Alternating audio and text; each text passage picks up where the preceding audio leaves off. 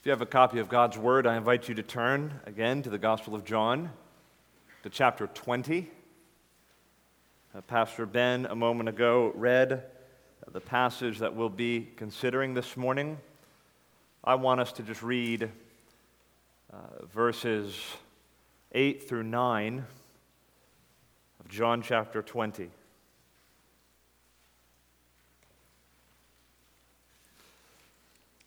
Please follow along as I read John chapter 20, verses 8 and 9.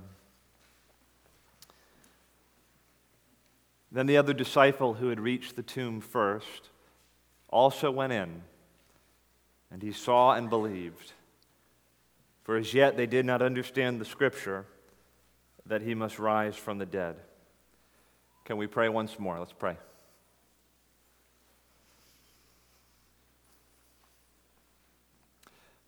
Father, what Pastor Ben prayed a moment ago is true. We so want our hearts to be more excited, more engaged, more captivated by the truths of your word. So animate us and excite our hearts in this hour now as we behold wonderful things from your word. We pray that we would be engaged. We pray that our hearts would be captivated by the truths that we find here. We pray in Jesus' name, amen. Everything changed in May 1980. All of America was captivated, confounded, transfixed. What did this mean, and what would the implications be? All those who watched knew they would never see things the same way again. They would have to reinterpret everything. The world itself was somehow changed, somehow different. And we too were all different because of this new revelation. Everything changed as viewers heard those 5 words. 5 words that changed everything. Those 5 words were, Luke, I am your father. How could this be? Darth Vader, Luke's father.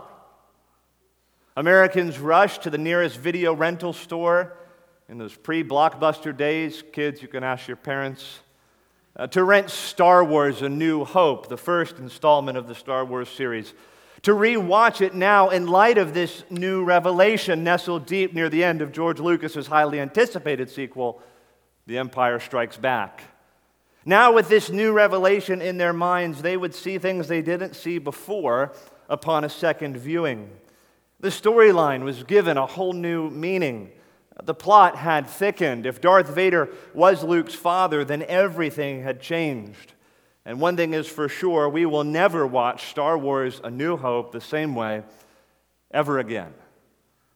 Now, I use this admittedly cheap and humorous introduction to illustrate a very simple principle. New information sometimes necessitates new interpretation.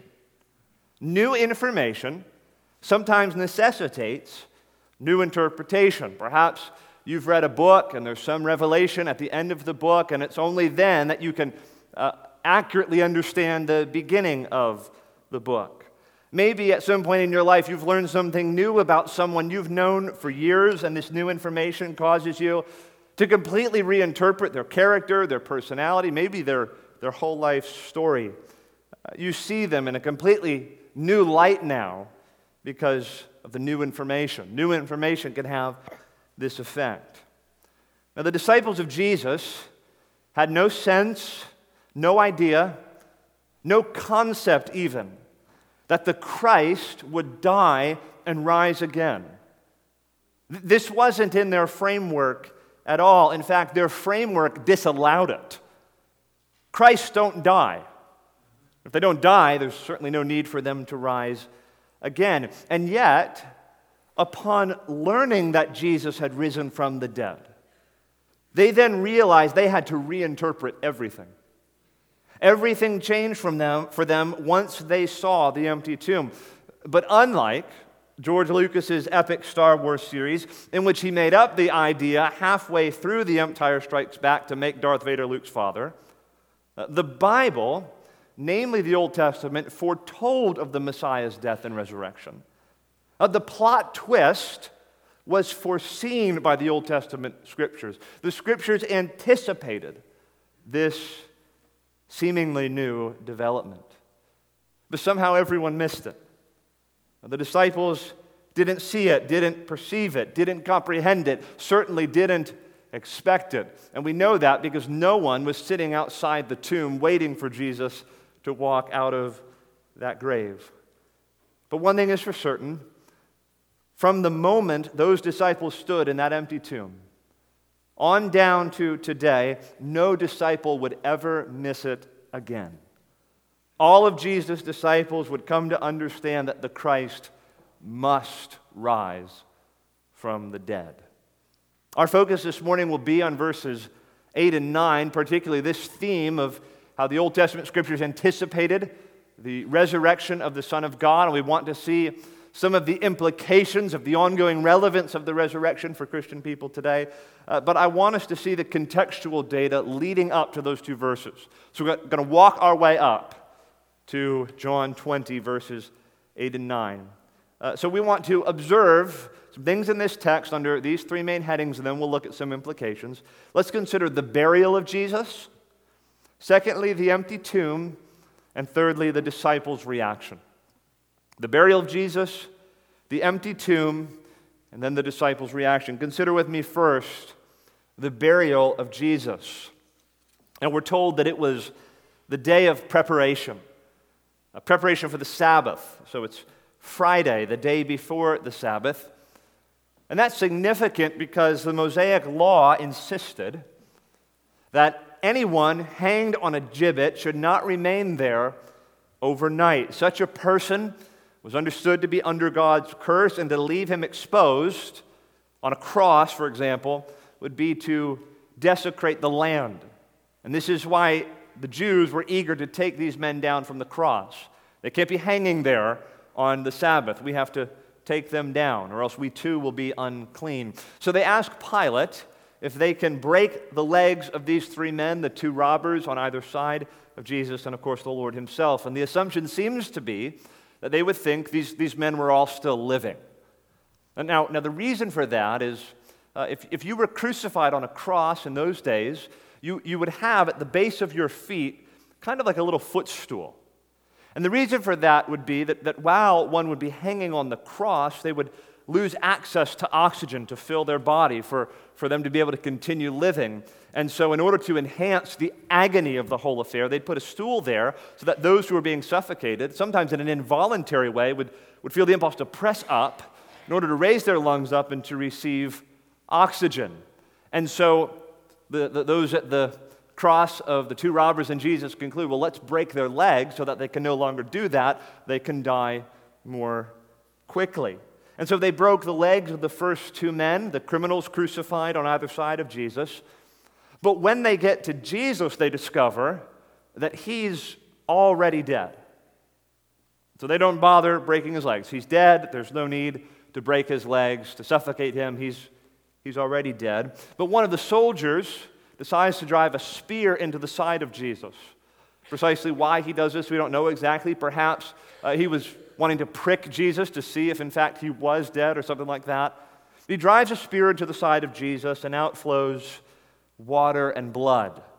And it's this verse, this account, that inspires that famous line from the great Augustus Toplady hymn, Rock of Ages, cleft for me. Let me hide myself in thee, let the water and the blood from thy riven side which flowed be of sin the double cure, cleanse me of its guilt and power. Well, you see in the activities of those at the cross how in a very prosaic fashion they go about these events. They don't break Jesus' legs because he's already dead. We're going to break his legs. He's dead. No need to do that. Let's make sure he's dead. Let's drive a spear into his side. Nothing very profound about it. Just going about their job. But what does John, the writer, make of these things? Well, first of all, he's careful to enter his own testimony into the record. And in essence, he says, I was an eyewitness to these things. I was there. I can testify. They broke the legs of the criminals on either side. They didn't break his legs because, listen, he was already dead. And they drove a spear into his side, and out came water and blood. I saw it. I was there. I testified to these things. Jesus was dead. He's entering his eyewitness testimony into the record. But then he indicates, once again, to the reader, as he has a number of times already in the events of Jesus' arrest and crucifixion, he indicates once again to the reader that all of this happened according to the Scriptures. So look at verse 36. For these things took place that the Scripture might be fulfilled. And then quotes the Scripture, not one of his bones will be broken. So soldiers think, no need to break his legs. He's already dead.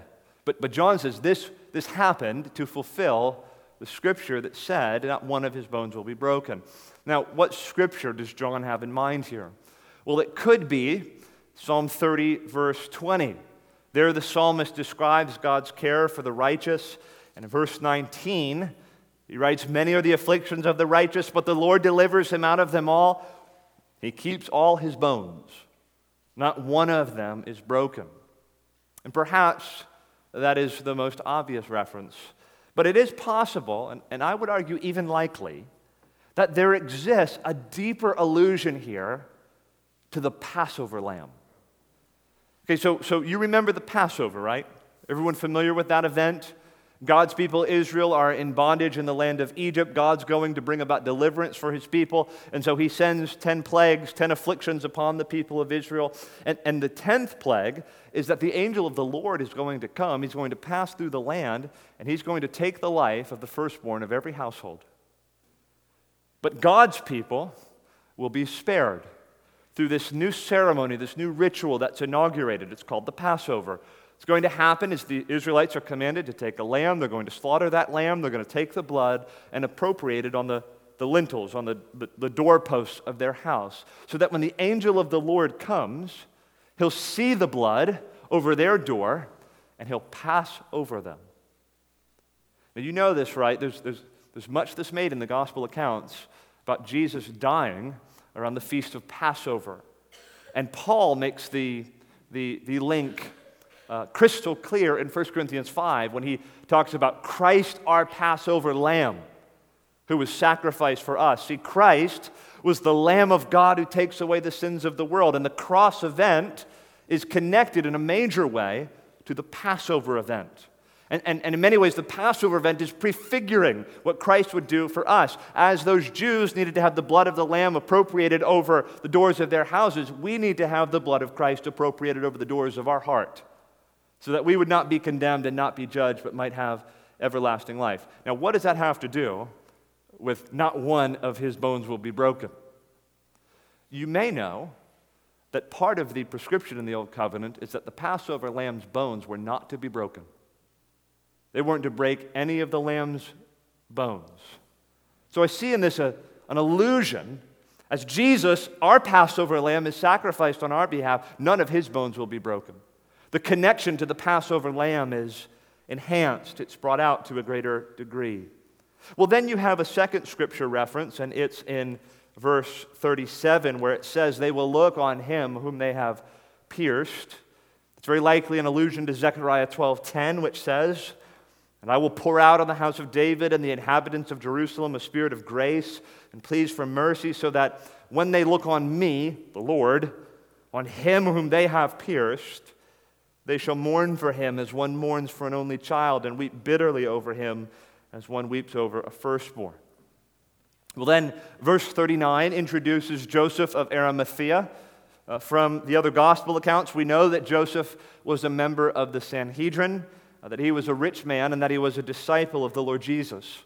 And Luke records that he was a good and righteous man, that he had not consented to the decision to put Jesus to death, and he was looking for the kingdom of God. Only John records the detail that he was a disciple in secret for fear of the Jews.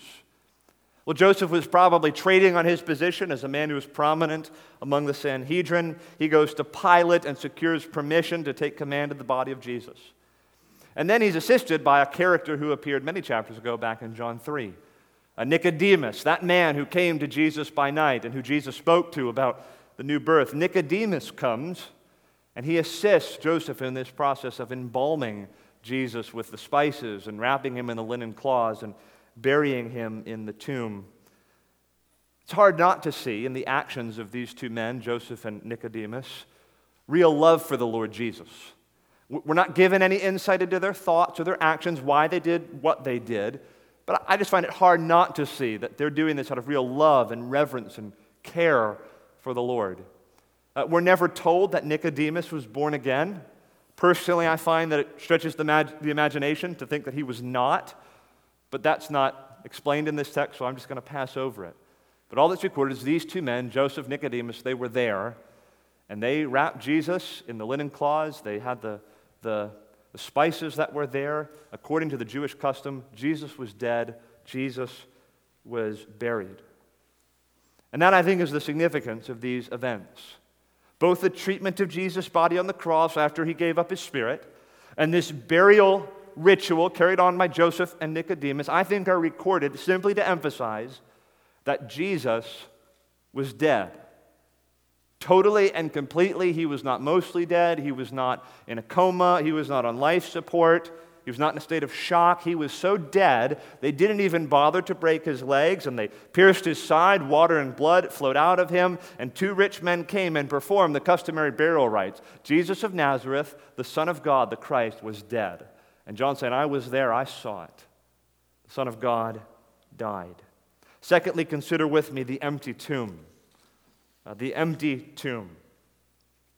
We've seen the burial of Jesus, now the empty tomb. We're told that on the first day of the week, Mary Magdalene went to the tomb. The other gospel accounts record that Mary Magdalene was accompanied by other women. John's account doesn't disallow for that fact. It's possible Mary Magdalene went twice, perhaps once by herself and then accompanied by other women. Perhaps John just doesn't record the presence of the other women there. But she sees the stone removed from the tomb. Perhaps she's still afar off and she's approaching the tomb. She sees the stone isn't there, and the impression we're left with is that's about as far as Mary got. She sees the stone is not there, and so she runs to tell Simon Peter. And the man who we assume is the Apostle John, the other disciple, the one who Jesus loved. She tells them, verse 2 of chapter 20, they have taken the Lord out of the tomb, and we do not know where they have laid him. Perhaps she thought that they were desecrating the body of Jesus, or robbers came and stole the body. It doesn't seem that she has any notion that Jesus actually rose from the dead. Well, Peter and John then dash toward the tomb. We're not told what was in their hearts and minds. Perhaps they feared that Jesus' body was being desecrated. Perhaps they were simply curious. Perhaps there was some small hope that somehow he was alive. Perhaps it was a combination of these three things. Perhaps they didn't even know why they were running toward the tomb, but they just had to get there and find out what had happened with the Lord. Well, it's recorded that John outruns Peter, gets there first. You would be amazed by the fanciful interpretations that are applied to that fact. Some say that John represented the Gentile church and Peter the Jewish church. And my personal favorite is that this was to settle a 50-year feud or something like that between John and Peter. John's just saying, let all posterity know, I got there first. I'm faster than Peter. Well, all joking aside, I think the simple point is this is real eyewitness testimony.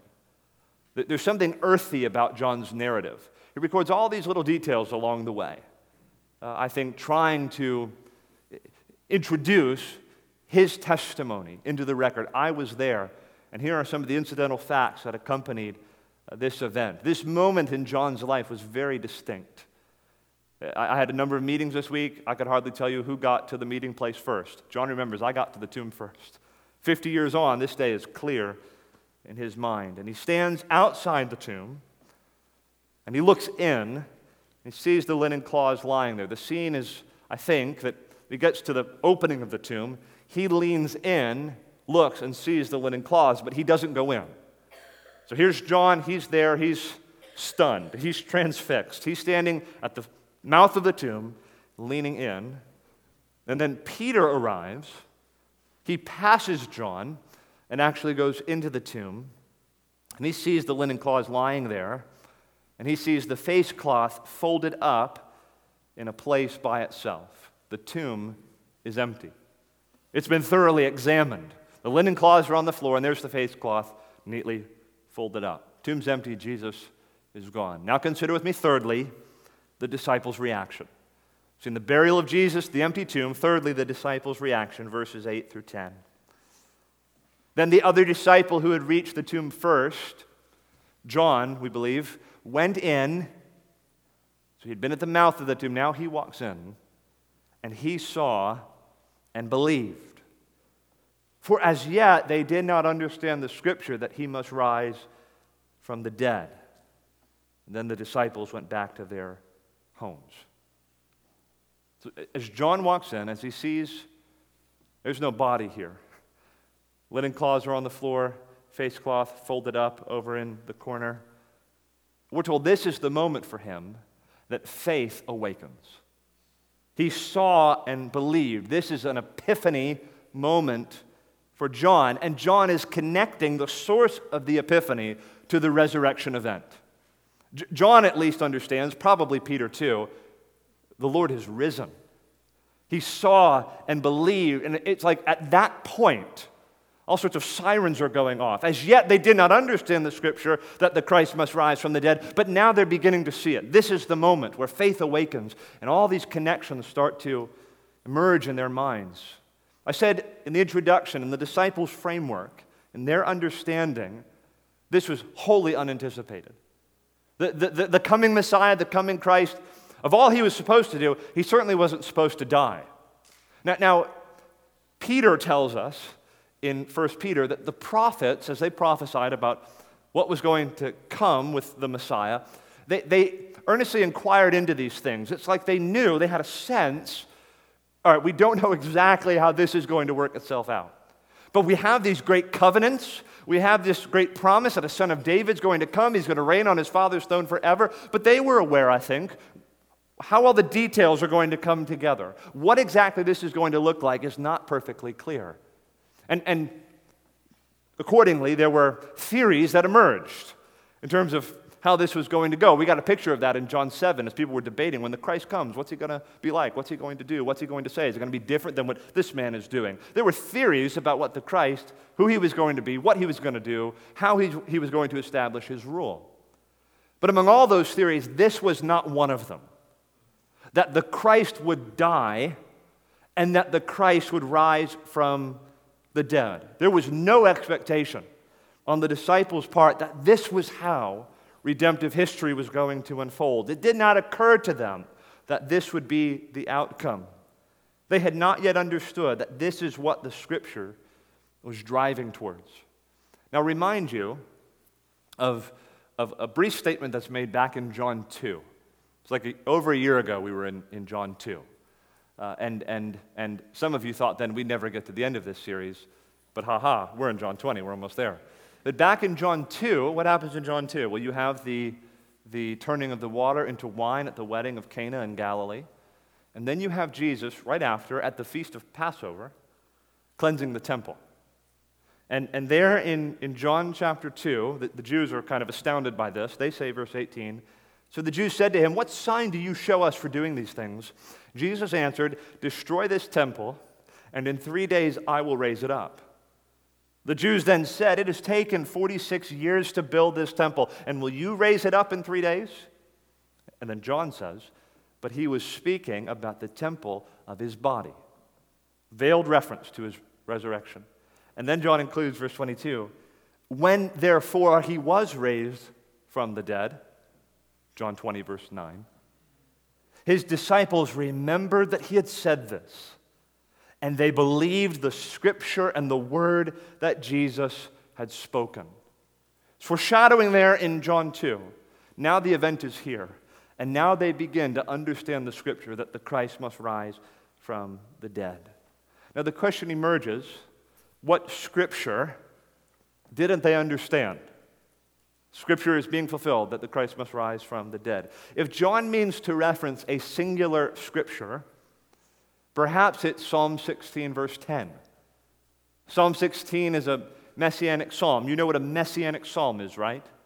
That's when the psalmist himself is writing in such a fashion that the writing transcends his experience and merges with the experience of the coming one, the Christ. And it's said of the psalmist that they prophesied of the one who was to come. Psalm 16 is a messianic psalm. We're meant to understand Psalm 16 to be in reference to the Messiah.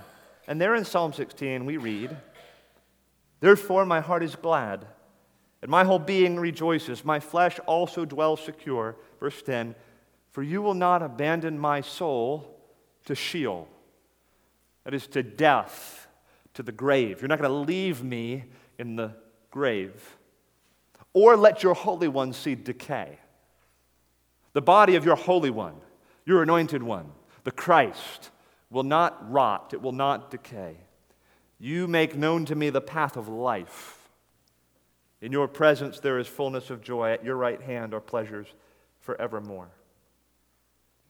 And David wrote that psalm. David died, and his body decayed. He didn't rise from the dead. Can't be about David. All right, tuck that away, and we'll come back to that in a moment. So if John intends to refer to one singular scripture, could be Psalm 16, verse 10, personally I think, personally is the operative word, I think, okay? Don't know this for sure.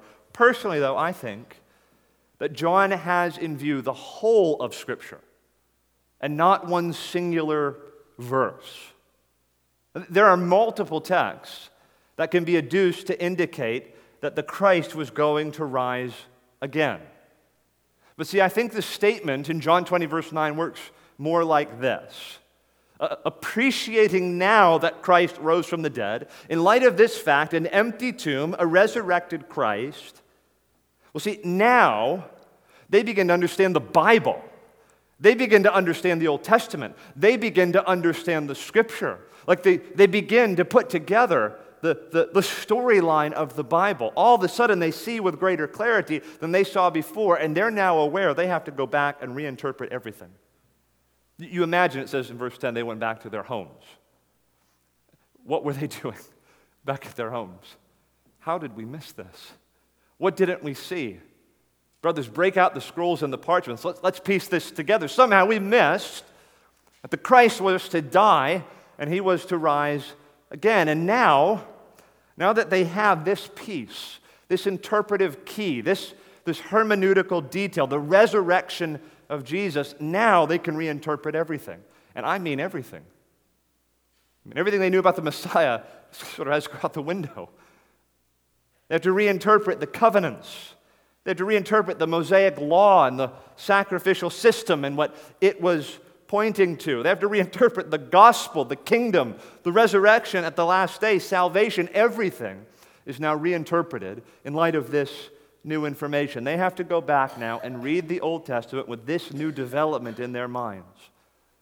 And my guess is, for Peter and for John and for the other disciples, that after reading the Old Testament, they probably realized, how on earth did we miss this? How did we not see that the Christ was to die and that the Christ was to rise again? And one thing's for certain, they will never read the Bible the same way ever again. It's like that movie, you ever seen The Sixth Sense? That's an old movie now. It's like 20 years ago that movie came out.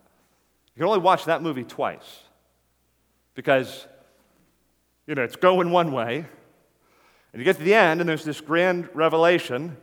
Bruce Willis has been dead the whole time, spoiler alert, and you're supposed to do that before, aren't you? Yeah.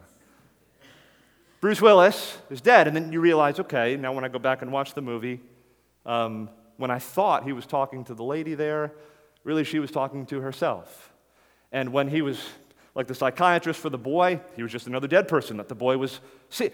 All of a sudden you realize everything I thought about this movie was wrong. I got to go back and watch it again. You see it with new clarity now. This discovery for these disciples is somewhat like that. It put the entire Bible into perspective. This discovery, this moment, gave shape now to all of redemptive history. And what's the disciples' reaction? Well, certainly new clarity on the Scriptures. They hadn't understood, but now they do. And at least in John's case, probably Peter's as well, but at least in John's case, this is the moment when he believes. He sees, he has faith. Well, in the minutes that remain, I want us to see just a few implications from this event of the resurrection for the Christian faith and for the Christian life. And particularly, I want us to see the sort of new understanding that the apostles had of the Old Testament scriptures, of the Christian faith, of the Christian life, in light of this resurrection event. I'm not going to be comprehensive. I have three implications I want to share. We're going to talk about the resurrection for the next few weeks. Next week, we'll consider Jesus' appearance to Mary, then Jesus' appearance to the disciples, and then Jesus' appearance to Thomas. That's the next 3 weeks for us. So I'm just going to give a few things here this morning, and we'll open up more in the days to come. But three implications of the resurrection of Jesus for the Christian faith, for the Christian life. Number one, the gospel's climax is the resurrection. The gospel's climax is the resurrection. Please turn to Acts chapter 2. To Acts chapter 2. It's very important to have our eyes on this passage. I've never heard, personally, a good explanation from an atheist or an agnostic as to how the disciples so radically changed in just a matter of a few short weeks from cowering in fear behind locked doors to preaching the gospel in the streets to the very people who crucified Jesus. If you wanted to find the disciples that morning, you'd have to do the old get the password at the door if they were going to let you in. These men are scared to death, hiding behind locked doors. We're told later that in John 20, that behind locked doors, Jesus has to walk through the wall in order to stand in the midst of them. And yet, just 7 weeks later, roughly, about 50 days later, Peter is standing there out in the streets and he's preaching about the resurrection of the Lord Jesus. And he's not just saying, I'm a witness to this. He's wagging his finger in the faces of those who crucified Jesus and said, you did this. You put this man to death and you need to repent. Remember, this is the same Peter who, 7 weeks before that event, couldn't even respond to a servant girl who could do him no harm, that he even knew who Jesus was.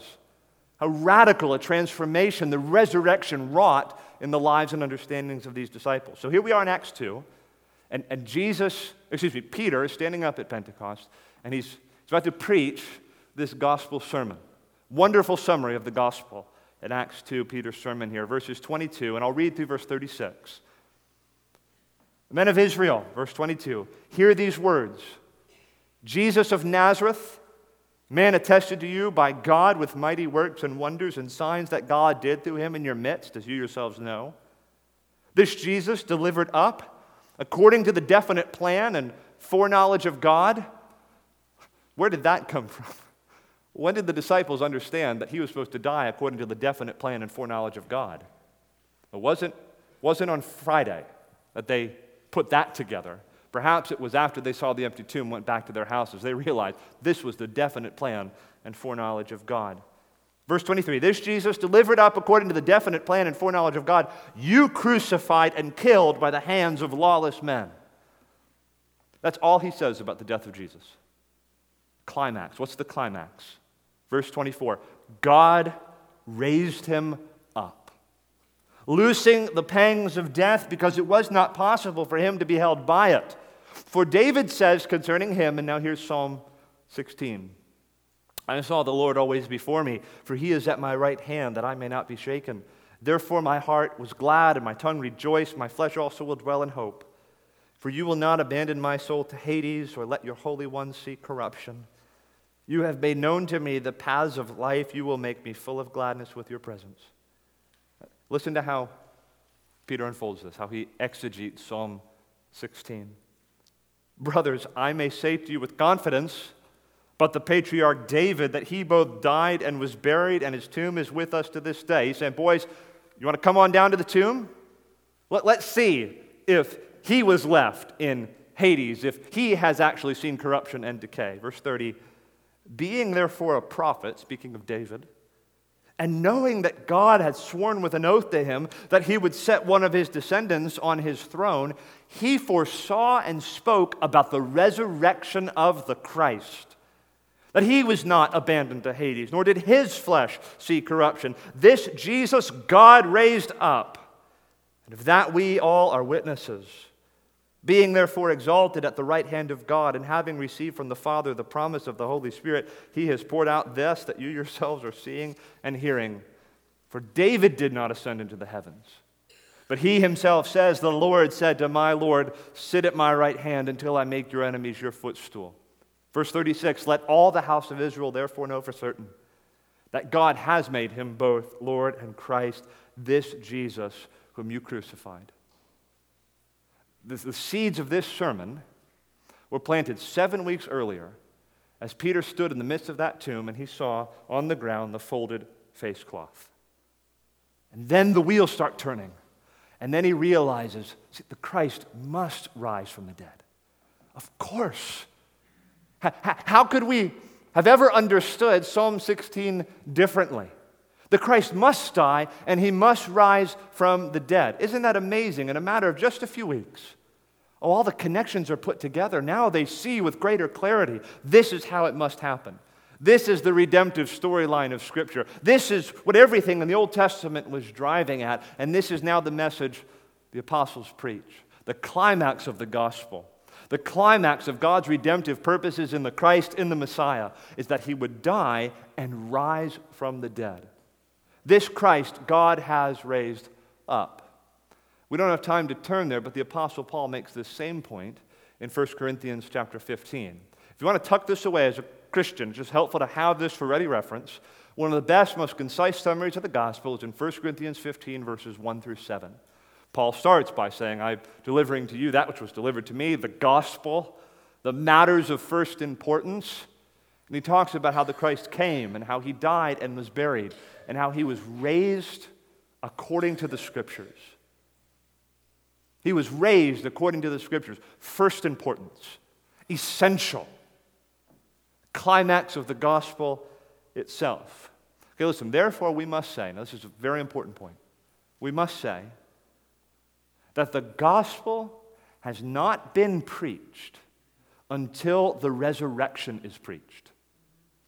Let me say that again. The gospel has not been preached until the resurrection has been preached.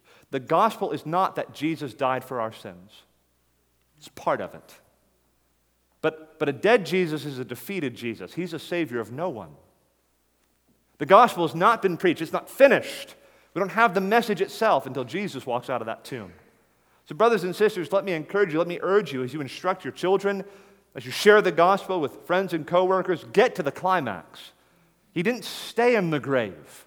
And the reason his death and sacrifice are acceptable to God and are efficacious is because he walked out of the grave. Because God raised him up according to the Scriptures. This is how it was meant to unfold.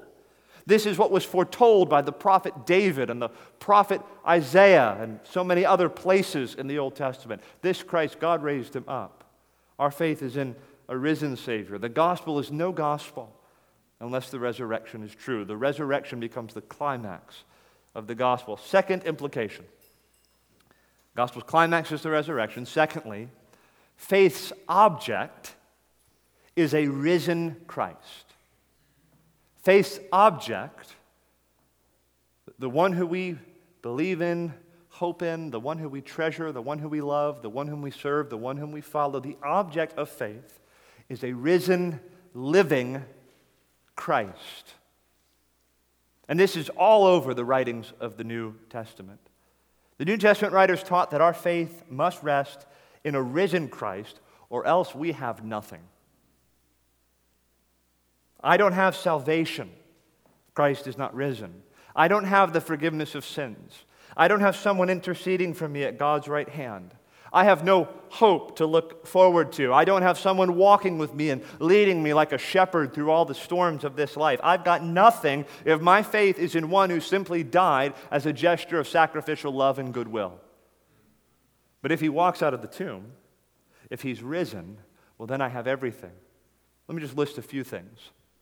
If our faith is faith in a risen Christ, then we truly have salvation and the forgiveness of our sins. Romans 4:25, he was delivered up for our trespasses, raised for our justification. You are right with God, brother or sister, because Jesus walked out of the tomb. This is why they said the Christ must rise from the dead. He was raised for our justification. Paul develops a very elaborate argument in 1 Corinthians 15. That's where you have that summary of the gospel, and then he talks about the significance, the implications of the resurrection. And he says, 1 Corinthians 15, verse 17, if Christ has not been raised, your faith is futile, and you are still in your sins. Christ has not been raised, your faith is worthless, and you're still in your sins. Verse 19, if in Christ we have hope in this life only, we are of all people most to be pitied. I'll sometimes hear Christians speak in this way. You know, being a Christian is so wonderful. I have a joy down in my heart. And you know what, maybe it's all pie in the sky. But even if I've got this wrong, man, being a Christian is like the best kind of life you can live. That's absolutely false.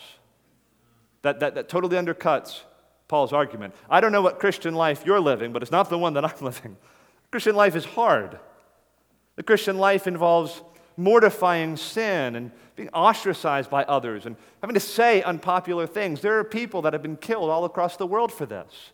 People have been fed to lions. People who are having to go underground and are in prisons right now for the Christian faith. If all we have in terms of our Christian hope is, well, the Christian life is awesome, and I'm so glad I got my 80 years as a Christian, we're to be pitied more than anybody else in the world.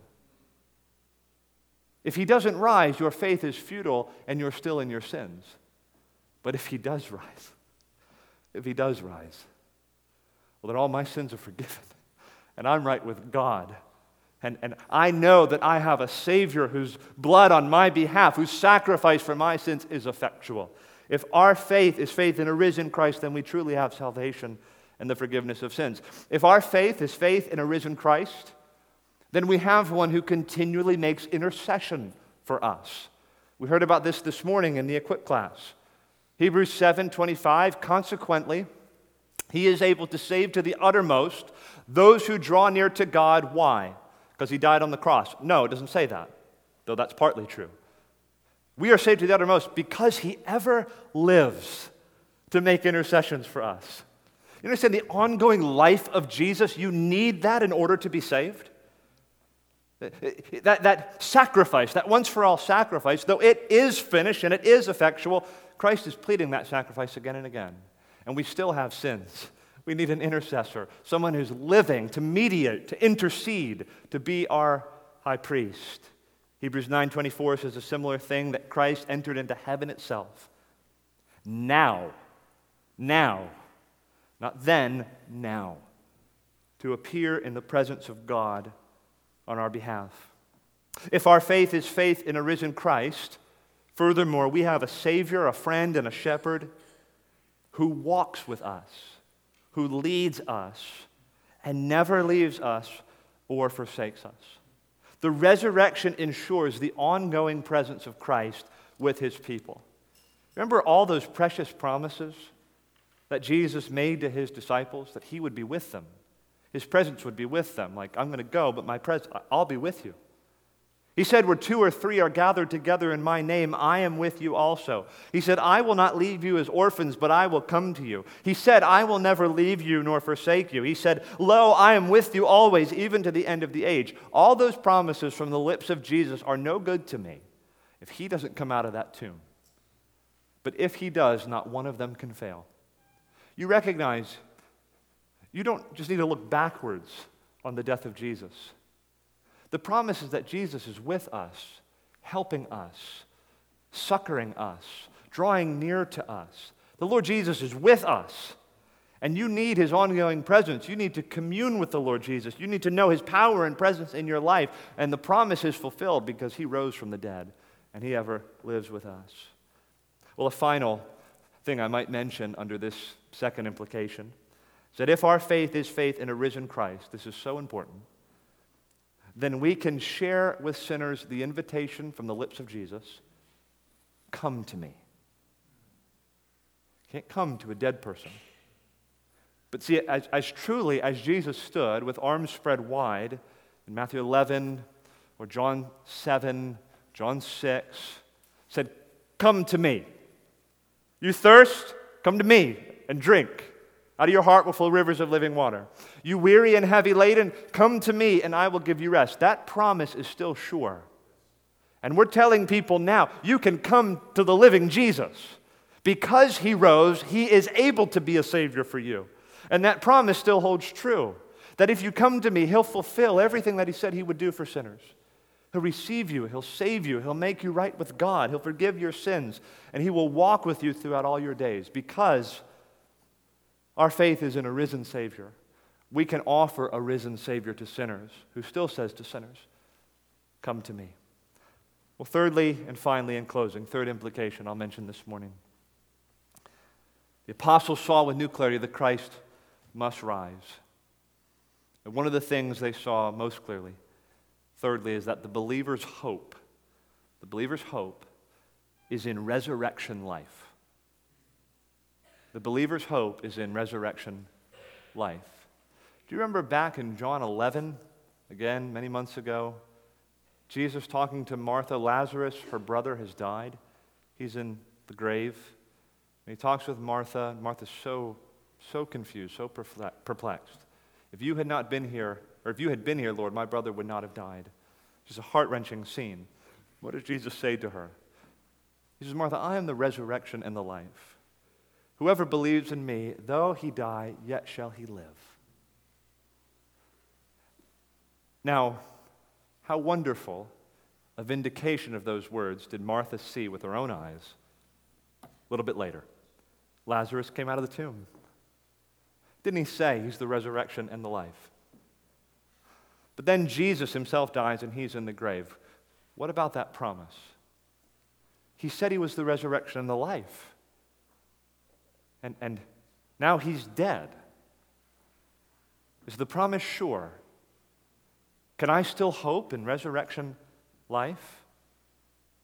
We see it's the resurrection of Jesus himself that ensures that promise, that we too will rise again.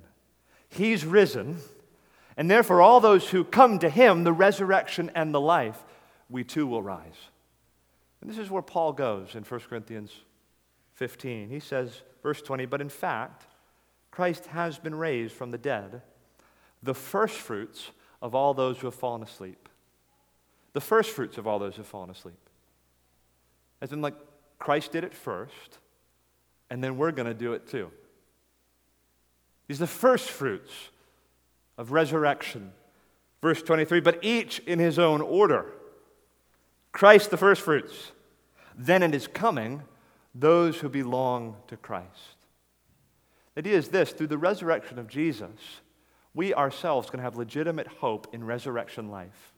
To taste in the presence now, but in glory and paradise forever with the Lord Jesus. We too will rise from the dead. You recognize you too will have an empty tomb. Because Jesus had an empty tomb. One day your tomb will be empty. You say, "Well, I plan to be cremated." Well, your urn will be empty. Don't encourage you to be cremated, by the way.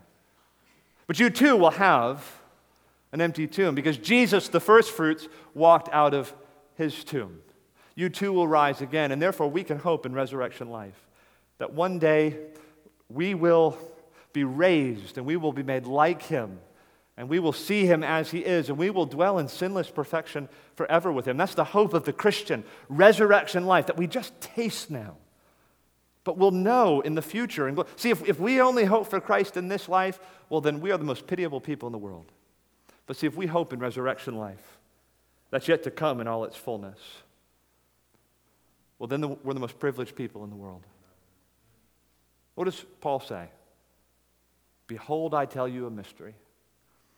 We will not all sleep, but we will all be changed in a moment, in the twinkling of an eye, at the last trumpet. The trumpet shall sound, and the dead shall be raised incorruptible, and we shall be changed.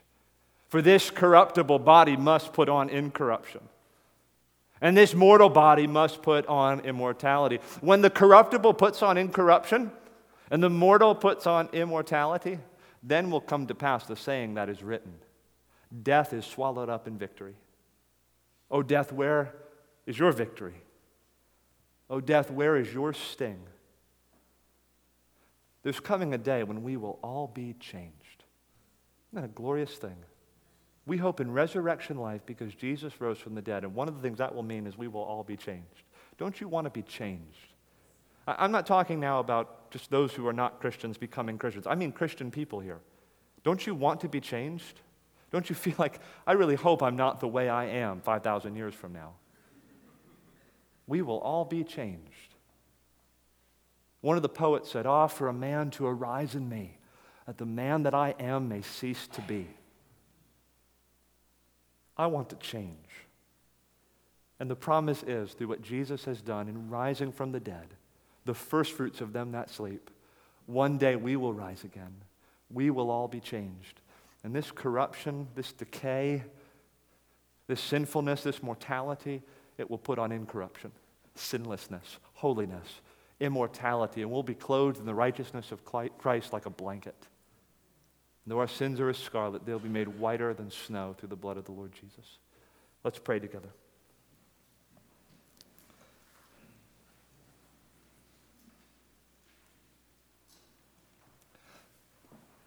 Our Father in heaven, we thank you that the promise is sure, based not on theory but on fact, historical fact, that Jesus Christ did emerge victorious, risen, living from the tomb, that he rose from the dead for our justification, that because he has risen, our faith isn't futile, and we're not still in our sins anymore. We thank you for what our Lord has accomplished for us. We thank you for this beautiful and glorious and wonderful plan that was anticipated years before, prophesied, foretold, that indeed the Christ would come, that he would die as the Lamb of God to take away the sins of the world, and that he would rise again in victory over sin and death. Father, we pray, as we prayed at the start of this message, excite our minds in these things. May we see this as exceedingly wonderful and glorious. May it transform our lives, our hearts, our perspectives. May you cause Christian hope, hope of resurrection life, through what the Lord has done in his own resurrection, to spring in the hearts of each one here. We pray in Jesus' name, amen.